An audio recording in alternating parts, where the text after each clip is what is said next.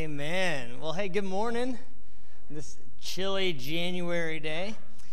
But we are excited to be launching into this Rooted series. You are going to want a Bible this morning. It's what we do at Grace. We worship God and then open up His Word together. So go on and open up to Romans chapter 12. If you need a Bible, just slip up a hand. We'll get a Bible to you. If you didn't get one of these Rooted personal study guides, you can also just indicate that, and we'll make sure you have one of those as well. But we'll be in Romans 12 this week, or actually the next few weeks.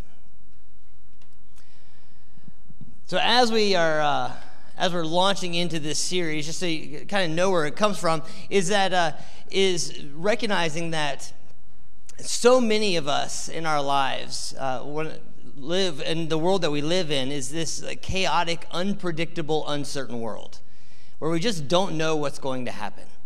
We don't know what's going to happen in the economy. We don't know what's going to happen in our country. We don't know what's going to happen in our community. And we don't know what's going to happen in our family. I mean, personal story about that. Some of you have already heard this, but on Thursday afternoon, as I was actually out for a jog, I got a call from Sadie that our oldest daughter, who was driving back to school in Mississippi, had been in a really awful accident and on I-20.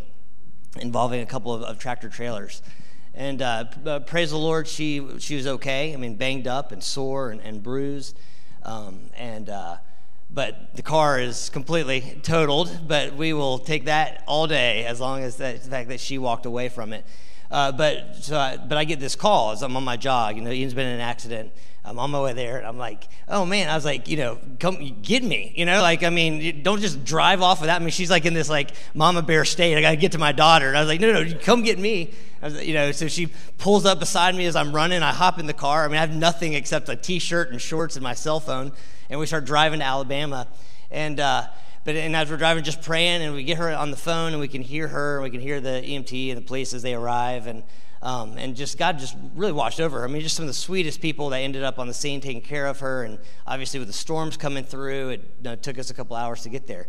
But I say that, that was our Thursday, and not at all what we would have expected. I went out for a jog. That's not how I planned on ending my run. But I know, that's one example from my life. And we said this last week, when we were out of Watch Week. I remember going over to the table of intercession and just reading through the things that you were praying over things going on in your lives, of family members and children and parents and sickness and struggles at work, and just knowing that we all are carrying something into this room that we don't know what to do with. Amen? You're not alone. If it feels like life is shaky, it's because it is. It's unpredictable. It's chaotic. And yet somehow the promise of Jesus is that in this world where things are so broken and so distorted and so shaky, that we can live a rooted life, a life of peace, a life of wholeness, of stability, where our souls can be anchored into something of substance and our lives can be planted on an unshakable kingdom. And so just recognizing as we're entering into this year that we started the year in this posture of hungering after God. And many of you are still in the middle of that 20-day Daniel fast that we're doing as a church family. And many of you spent time up here in prayer and obviously in worship and just opening up our hearts to say, God, what do you have for me this year? But one of the things I know that God wants for us is to live in a place where our lives, our souls are rooted in Him, regardless of the circumstances around us, so that we can grow into this life of love, that we might live, as the Bible promises, this fruitful life, a life of depth and impact, a life of substance and meaning. Who doesn't want that? Amen? That we can hold on to something sure, even in the midst of the pain and the shakiness of the world around us. And so that was where this idea of rooted came from. And then also realizing that as we ended the book of Romans, we came to the end of chapter 11 before the Advent season started. And as we were coming to a close and Thanksgiving was coming, and we took a pause and looked at the story of Jesus and the birth of God, Emmanuel, into our world, bringing hope and love and joy and peace. And then coming back out on the other side of it and picking back up where we left in Romans chapter 12.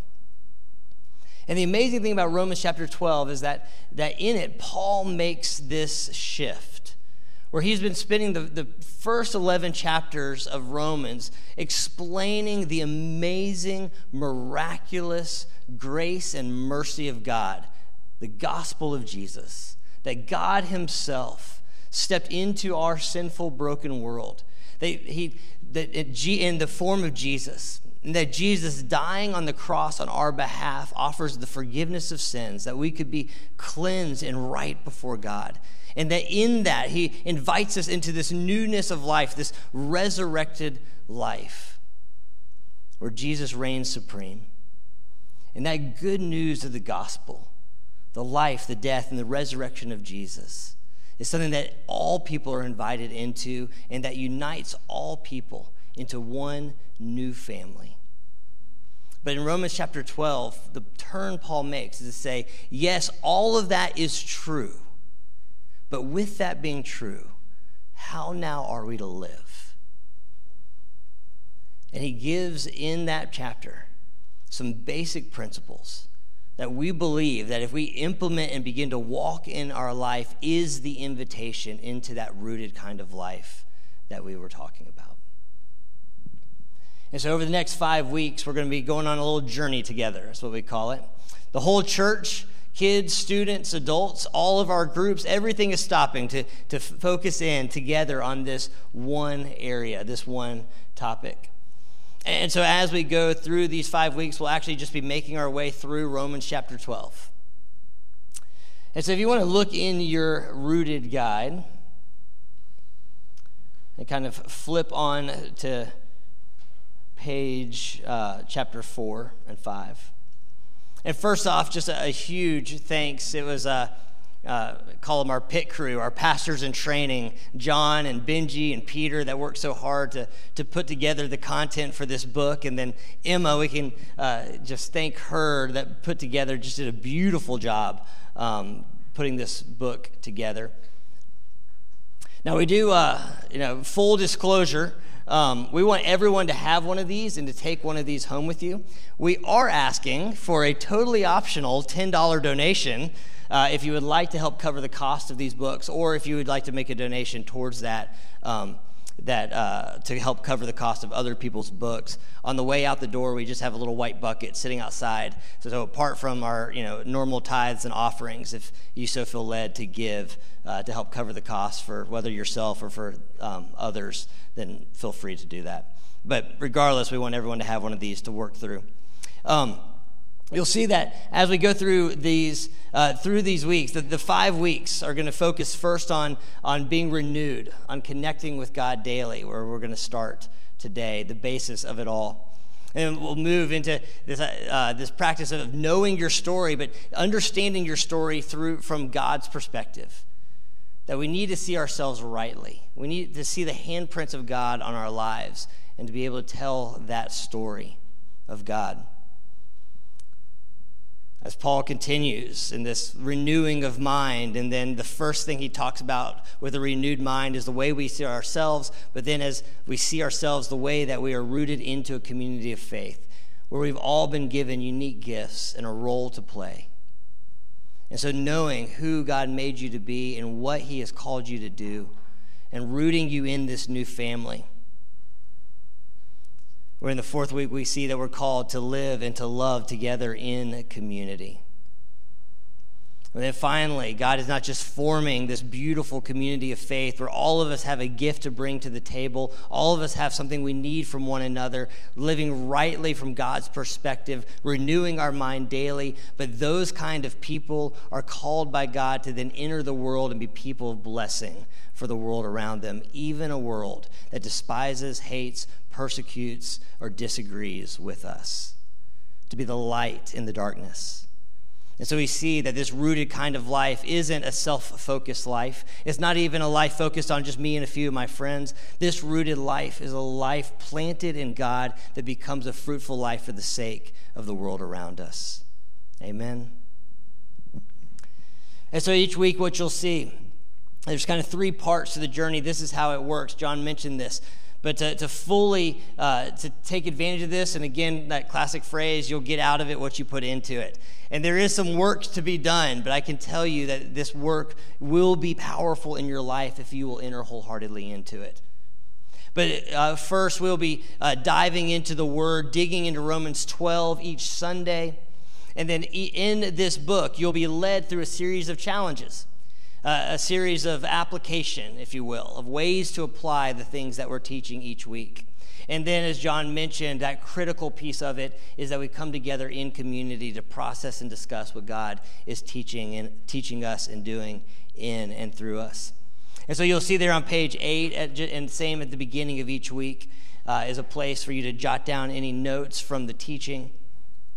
And then on the following page, and you don't have to go there now, but will be the weekly challenge, that personal journey of walking with God into these practices.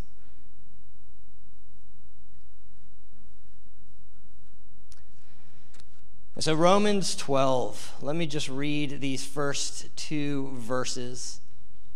Maybe 2 familiar verses, but I hope that God can give us some fresh perspective today, even if you've heard it 1,000 times.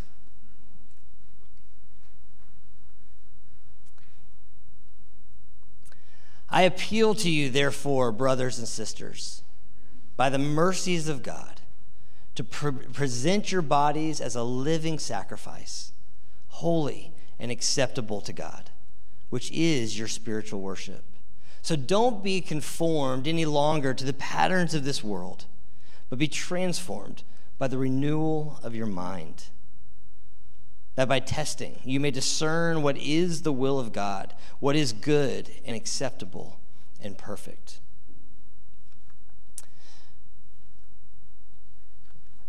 I want to read the Message translation of that. It's actually the very beginning of your journey guide. Eugene Peterson's translation of that familiar verse. So here's what I want you to do, God helping you. Take your ordinary, everyday life, your sleeping, eating, going to work, and walking around life, and place it before God as an offering. Embracing what God does for you is the best thing you can do for him.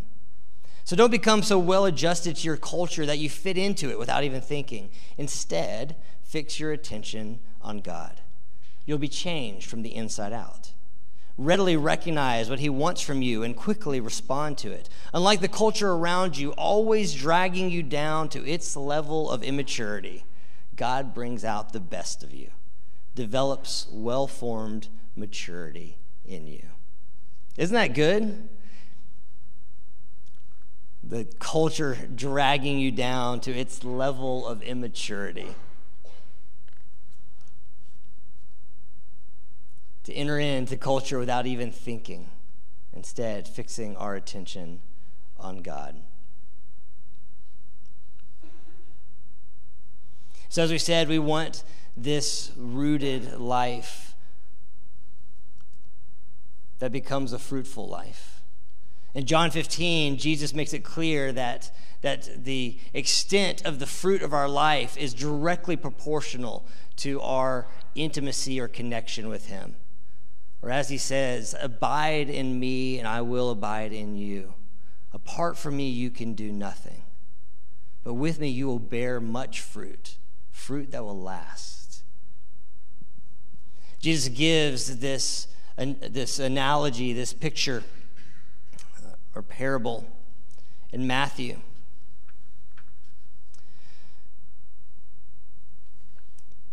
of a farmer who goes out to sow his seed into the soil.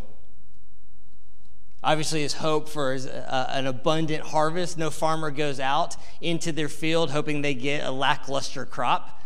His goal is to get the best kind of harvest that he can possibly get. But as he goes and he's throwing this seed out, this seed with so much potential to bring life and fruit, to bring a field that is flourishing. Some of it, unfortunately, Jesus says, falls along the path. And as it falls along the path next to where he's sowing the seed in the field, it says the birds of the air come and snatch it and take it away.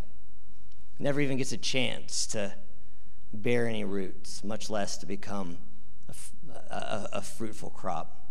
He says that other soil, or other seed, it falls onto rocky soil, the soil that hasn't been tilled up fully. And it says that the seeds are shallow, so that when the sun comes out, though that seed springs up quickly in that shallow soil, the sun withers it on the vine because it has no root. He says there's other soil, though, and it takes root, but unfortunately, as it grows up among the thorns, and so that as it grows, the thorns begin to choke it out so that there is no fruit. But, he says, the seed that falls on the good soil, that buries itself deep, that establishes those roots and grows into its fullness, produces a crop, he says, 10-fold, 100-fold what was even planted. Now, his disciples, they hear this, and they're intrigued by this idea of, okay, God, we get it. There's this farmer. We've seen this happen. It's sort of a normal thing. There's nothing that's surprising about the actual science of the parable. But Jesus, what are you talking about? What does this have to do with my life? And Jesus clarifies, well, that seed is actually the Word of God. And it's the Word of God that we know that has the life that we need to transform our everyday into the eternal. It's the Word of God that was personified in Jesus that brings life and fruit. And that it's that Word that is intended by God to be planted deep in our souls, so that we become the kind of people that live this fruitful life. But he says that word, for some people, it is like the seed that is planted on, that falls on the seed, that the enemy comes and before it even begins to take root, snatches it away. It's sort of like if you've ever, I'm sure this never happens in here with my sermons, but you're listening to a sermon and you're like, man, that's a great point. I need to think about that. And then you walk out the door and you're like, man, Longhorn sounds really good. Oh yeah, what was that thing I said I wasn't going to forget? Right? Never happened to anyone here, though, right? It doesn't even have a chance to take root in our hearts and our minds. It's just snatched away, and the enemy would love to do that with God's word in our lives. He says some soil, though, that falls on the soil, the seed that falls onto the shallow soil. It's like the seed that has no root. There's no depth. And so he says when trouble or persecution comes, those fall away. They're withered up by the harshness of life because it actually has no root. To get excited about what God might be saying or God might be doing, but it actually has no real bearing in our souls. And so when difficulty comes, they fall away. Now the crowded soil is interesting because the crowded soil actually has roots. And there's actually growth. And there's potential for fruit. But it says that this seed, the thorns that come up alongside of it choke it out. But then Jesus specifically mentions what could be those things that could choke out so much potential for God's best in our lives. And you know the two things that he says? He specifically mentions, and I'm sure there's more, but Jesus is specific about two. The worries of this life and the deceitfulness of wealth. The worries of this life and the deceitfulness of wealth. And so just pause. This is just not, interesting spiritual nuggets, but like in your own life, have you seen this play out? where God is beginning to do a work in you, and his word is becoming alive in your soul, and you're beginning to step forward in faith, to hold on to his truths, to live in his purposes and his calling.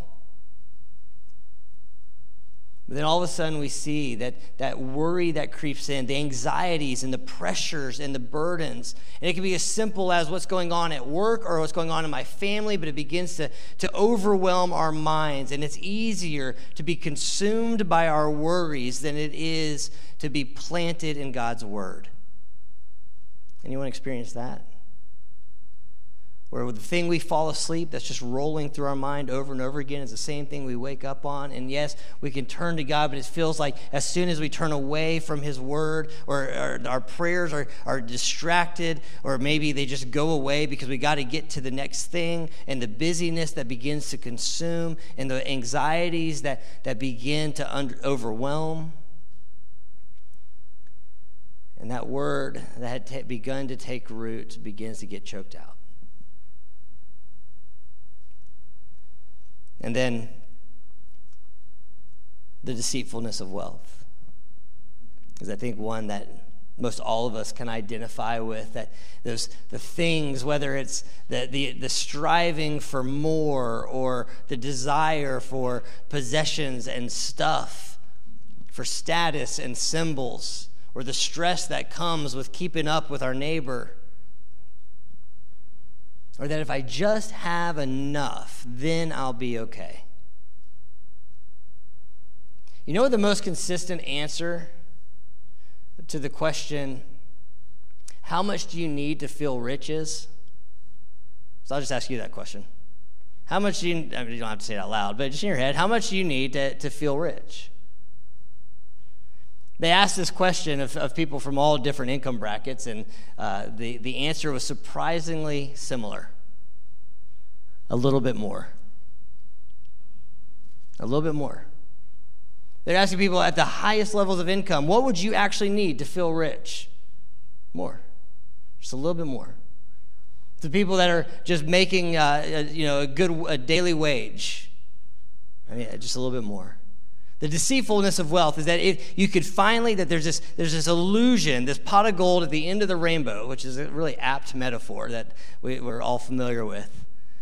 It's this illusion that if I could just get there, then my life would be stable. If I want to be rooted, then if I could just get my financial life in order, then things will be okay. And the reason it's an illusion is because even when our financial lives begin to get in order and we begin to do a little bit better, somehow there's still this angst in our soul that in some ways even increases because now there's more to take care of and more to lose. And Jesus is saying it's that life that's consumed by the deceitfulness of wealth, that is overwhelmed by the worries of this world, is a life that begins to choke out, so that this word that has root, that is rooted, that has so much potential for fruit in our lives, to actually ground us in the only thing that is stable and certain, which is God himself, the presence of God with us, gets choked out. But then he gives this picture of this fertile soil. And the difference between rocky soil and thorny soil and fertile soil is a soil that's been tilled up. There's this picture of God kind of digging into the soil of our hearts to create space, to break up the hard ground, to root out the places of idolatry and insecurity. There's an openness to what God is doing, that his word can get planted in our soul. And it's this same image that Paul is leaning into when he talks about being transformed by the renewing of our minds as we present our bodies, this living sacrifice to God.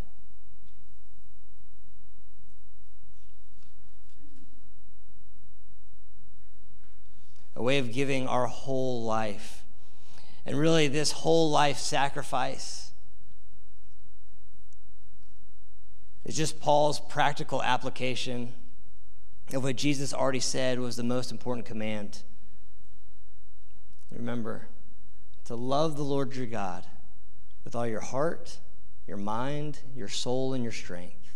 In other words, with all that we have, to lay it before God. And then Paul gives this powerful picture of presenting our bodies as a living sacrifice, as if we're laying it on the altar before God and saying, all that I have, my mind, my body, my soul, my heart, the way that I think, what I do with my arms and my legs, what I do with my mouth and my mind, God, it is yours. I lay it before you. And I just wonder, even for us, and this picture isn't like a one-time picture, like, oh yeah, I did that when I was 13 at church camp. It's this constant laying of our lives before God. And so even right now, just where you sit, if you think about the life, your last week, what would it look like to intentionally say, to lay before God and to say that all that I have and all that I am, it is yours, God, and I surrender it to you.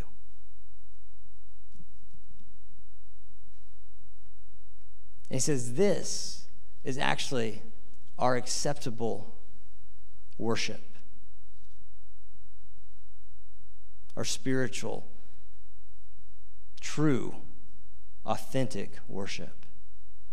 Not so much, yes, we worship in praise and in songs. We worship as we declare how good God is, as our voices are lifted up or our hands are raised. Yes, that's a form of worship, but what God says is the true, authentic worship is not the songs that we sing, but the way that we surrender to our true King. And he says, in this spiritual act of worship, of laying our lives, is this practice of saying, I'm not going to be conformed to this world that I live in. And what he's recognizing is that there is pressures of this world. There's a culture that is pressing itself upon us. That just because of the world that we live in, the messages that we receive on a daily basis,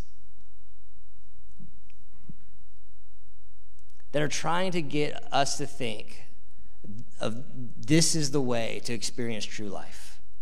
This is what it means to truly be a man. This is what it means to really be a woman. This is what it means to experience the best. If you just have this, or you just do this, or you just look like this. And so one of the things that we don't even so many times is it just becomes the white noise of our lives. What we hear on the radio, what we see on movies or television, that what it gets celebrated, what is most important, what gets talked about. I mean, it is this constant influx that is trying to mold us into a certain pattern of what life is meant to look like. And what God is saying is that it is not to be conformed just without thinking into the patterns that this world would say is true life, but instead to be transformed by God. Dallas Willard, in his book, The Divine Conspiracy, he begins with this amazing word picture or analogy. What he says is that he talks about this accident that happened in a Blue Angels, one of those flying club sort of shows, where the pilot was flying upside down, not realizing that they had been were actually upside down, and they were turned around, and thinking that they were pulling the yoke back to fly to pull up into the sky, ended up actually pulling the yoke up and diving straight into the ground. And what he says is that the world around us is flying upside down, and thinking that by pulling up, they're actually going to accelerate into life, and instead are crashing and burning. But that what the kingdom of God does is it flips the whole world upside down, or actually right side up. And so that Jesus says things that make no sense from the perspective of this world, like if you want to be first, you actually need to be last. If you want to be a leader, then you're actually called to serve. If you want to live, then it looks like dying. And there's a road that leads to death, but it looks like life. And this kingdom of God life is a life that is actually lived upside down or right side up from the rest of the world around us. But because the world around us is so pervasive and is every moment trying to mold us into its image, God's saying is that we need this daily renewal of our mind so that we can be transformed to become the kind of people that God always envisioned us to be, a rooted kind of people. That word transformed there is actually in Greek the word metamorpho, which is where we get our word metamorphosis, that picture of a caterpillar being transformed into a butterfly. It's the same picture for Jesus. You remember when he goes up on the Mount of Transfiguration, it's the same word, where he is transformed before them into his true glory. And what God is saying is that I want that same kind of inner transformation for you. And the reality is the deepest longings of our soul is for that kind of transformation. For that kind of rooted life in God, where we experience the presence of God. To move from anxiety to peace, from striving to rest, from selfishness to love. And what we don't need is just more information. Another Bible study, another sermon, another podcast. What we need is that inner renewal that comes only from the presence. That transformation that comes from tuning in to his voice in our daily lives, from moving from lies to truth, allowing God to root out the places of the thorny places, to dig up and to break open the hard ground. So how?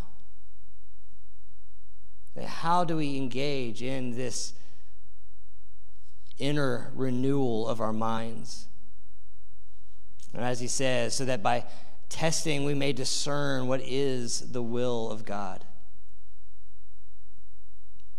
In other words, what God's desire is for our lives, for our days.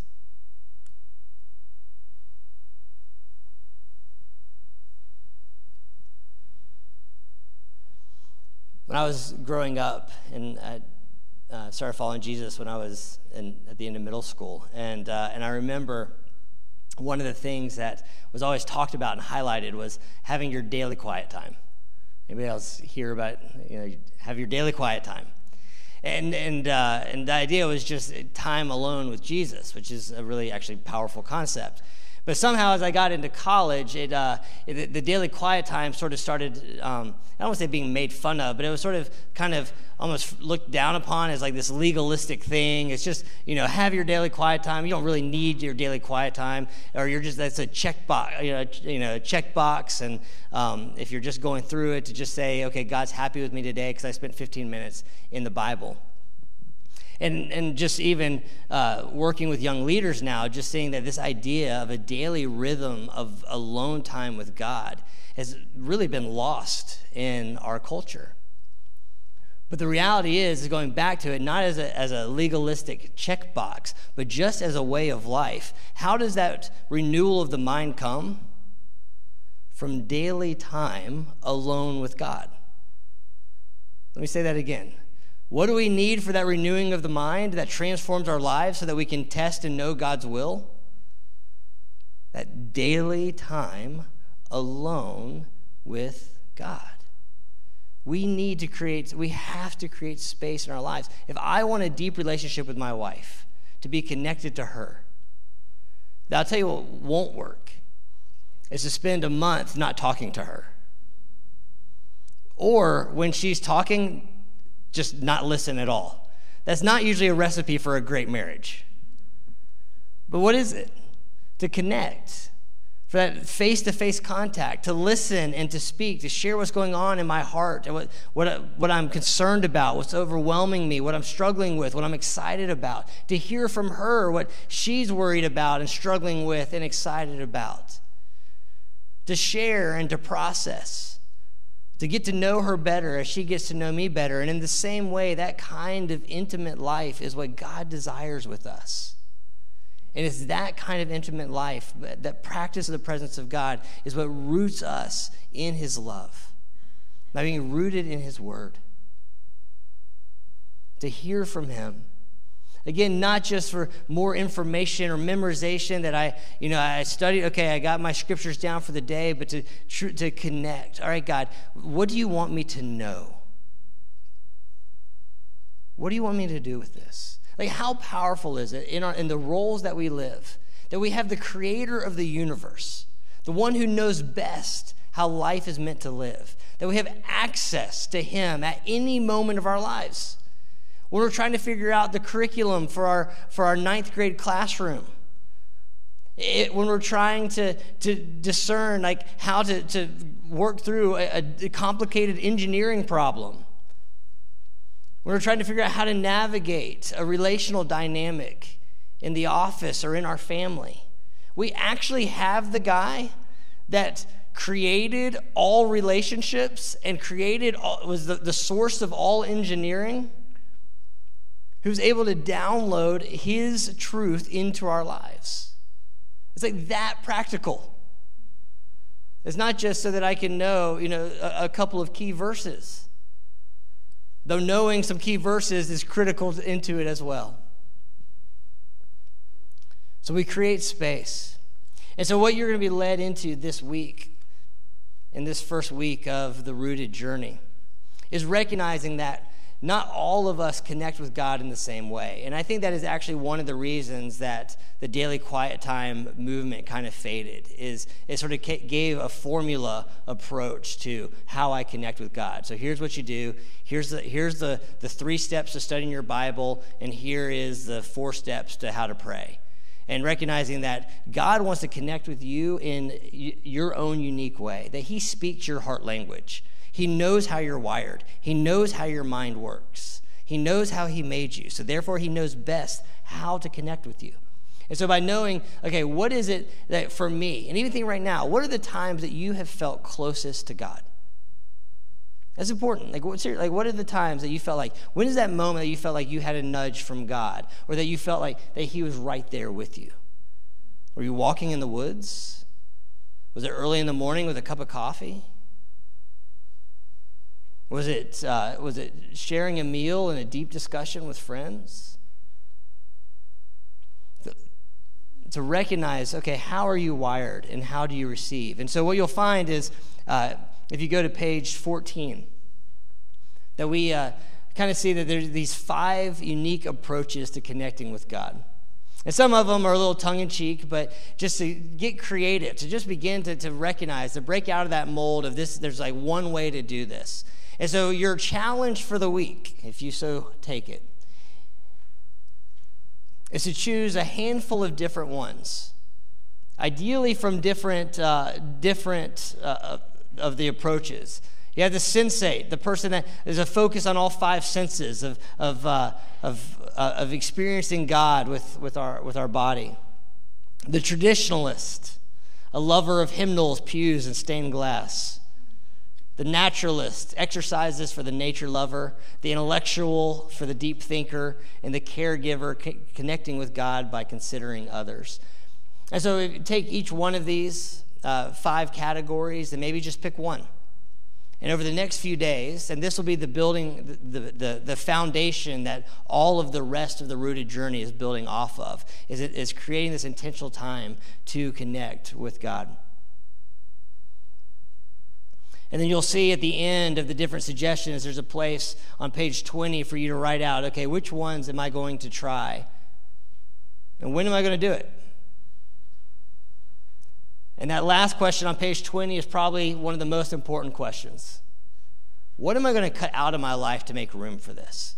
Because every yes is a no to something else. And so when I say yes to, and like no judgment, but when I say yes to the newest series on Netflix, I'm saying no to a lot of things that I could fill hours of my life with. And it's just important that we recognize that. It's not to say that the things I'm choosing are bad, but just to be conscious that I am choosing something. And when I choose my time in a certain way, I'm choosing to say no to other things. And so in this way, we're kind of reversing it and saying, okay, for this week or these next 5 weeks, we're going to be intentional about saying yes to intentional daily connection with God.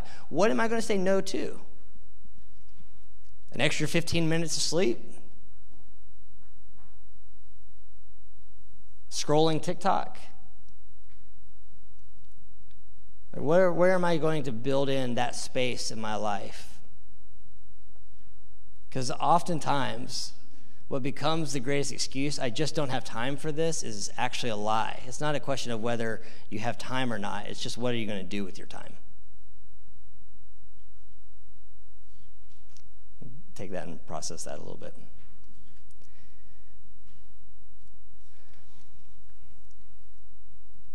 And so I just, on this past weekend, I had the opportunity, there's a group of, every year I take a handful of guys and just invest in their spiritual growth as a way of discipling. And so the group of men that I'm discipling currently, we went on a prayer retreat on Friday and Saturday. And one of the things that we talked about is a lot of times on prayer retreats or in classes on how to pray, we can spend a lot of time talking about praying and not actually pray. But the best way to learn how to pray or how to encounter God is just to do it. And so I wanted just to create space this morning, which is a little bit different than we normally do. And we'll go into worship here in just a moment to continue to sing and take communion together. But I just wanted to create space even right now to encounter God, to practice the presence of God with us in this moment. And so I invite you just to close your eyes and just to lead us through just a time of prayer. So now we're not just talking about hearing from God, but actually walking in it a little bit. And if this makes you uncomfortable or not something you want to engage in, or you're just not there with God, that's cool. You can pray for your neighbor or check out the NFL games coming up this afternoon. But I encourage you, close your eyes. And just as a way of just stilling our mind, there's an ancient practice called centering prayer, where we just slow down long enough to give God a little bit of space. So I encourage you just to take a deep breath. Breathe in, and then slowly just breathe out. And breathe in and just breathe out.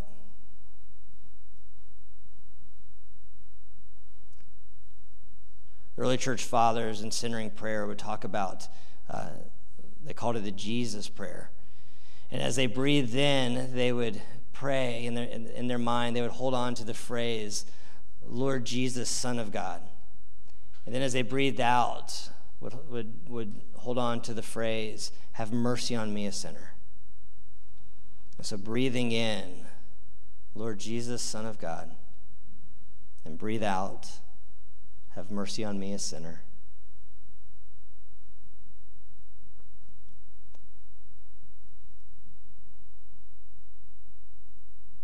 And as you breathe in, just in your mind to say, Jesus, I receive your love. Almost imagine that breath filling your entire body. As you breathe out, I release my fear. Breathe in, I receive your love. I release my fear.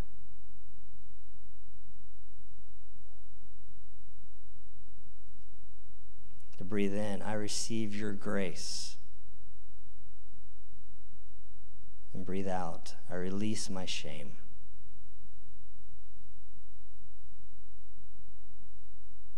I receive your grace. I release my shame.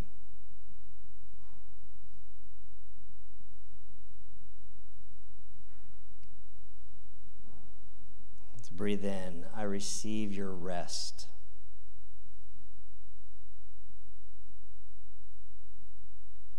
And to breathe out, I release my striving.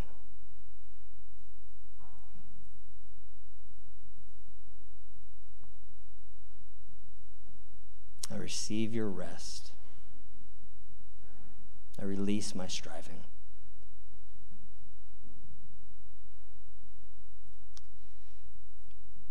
And then from that place of stillness with God, Lord Jesus, I just ask, will you call to mind something we're thankful for that brought us joy from this past week?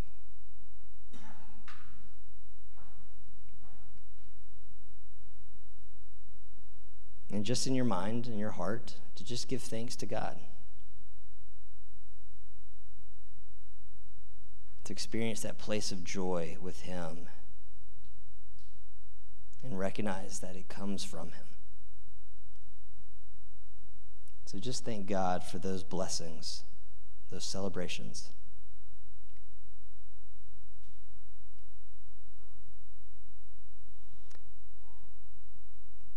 And if you're willing, just ask God, Lord, will you search my heart? Is there anything that's off? Anything I need to be honest with you about, to confess? Any place of guilt or shame?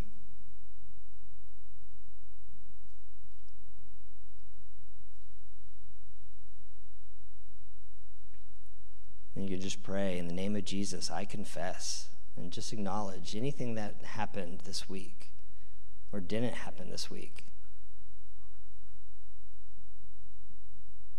that you know it doesn't line up with what God wants for you.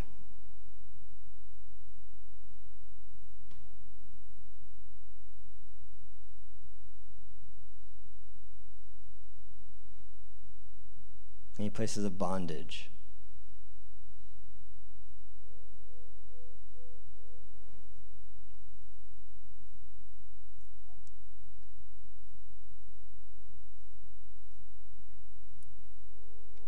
And as you confess and are honest, just let that sin die on the cross with Jesus and receive his forgiveness.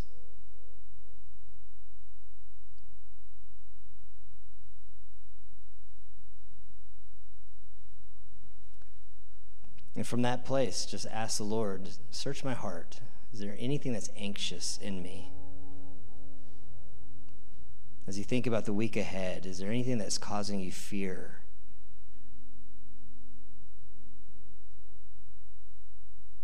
Or stress?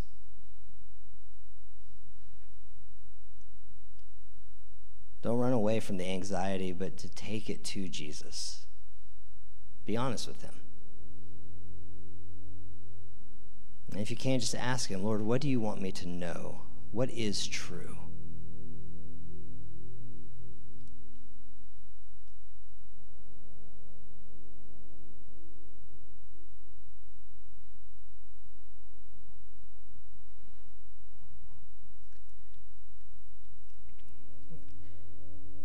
And then if you're willing to ask God just to bring to mind, is there anyone that I'm concerned for?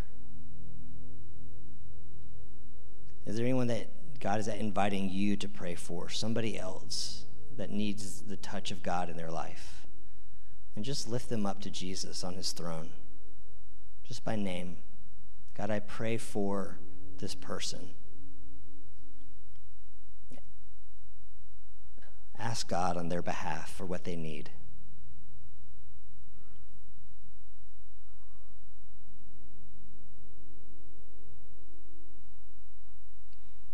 And then lastly, with all the things that God has been showing you or speaking to you through his word, through this passage in Romans, through your prayer, Lord, is there one thing you're inviting me to do in response?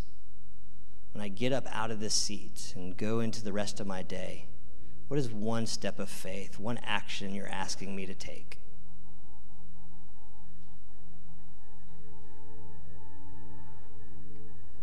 What do you want me to do?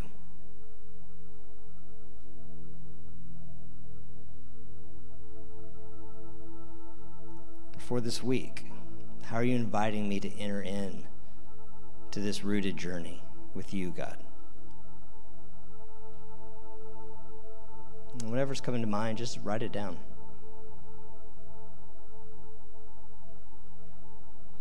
So, Lord Jesus, we thank you that it's in this place of stillness,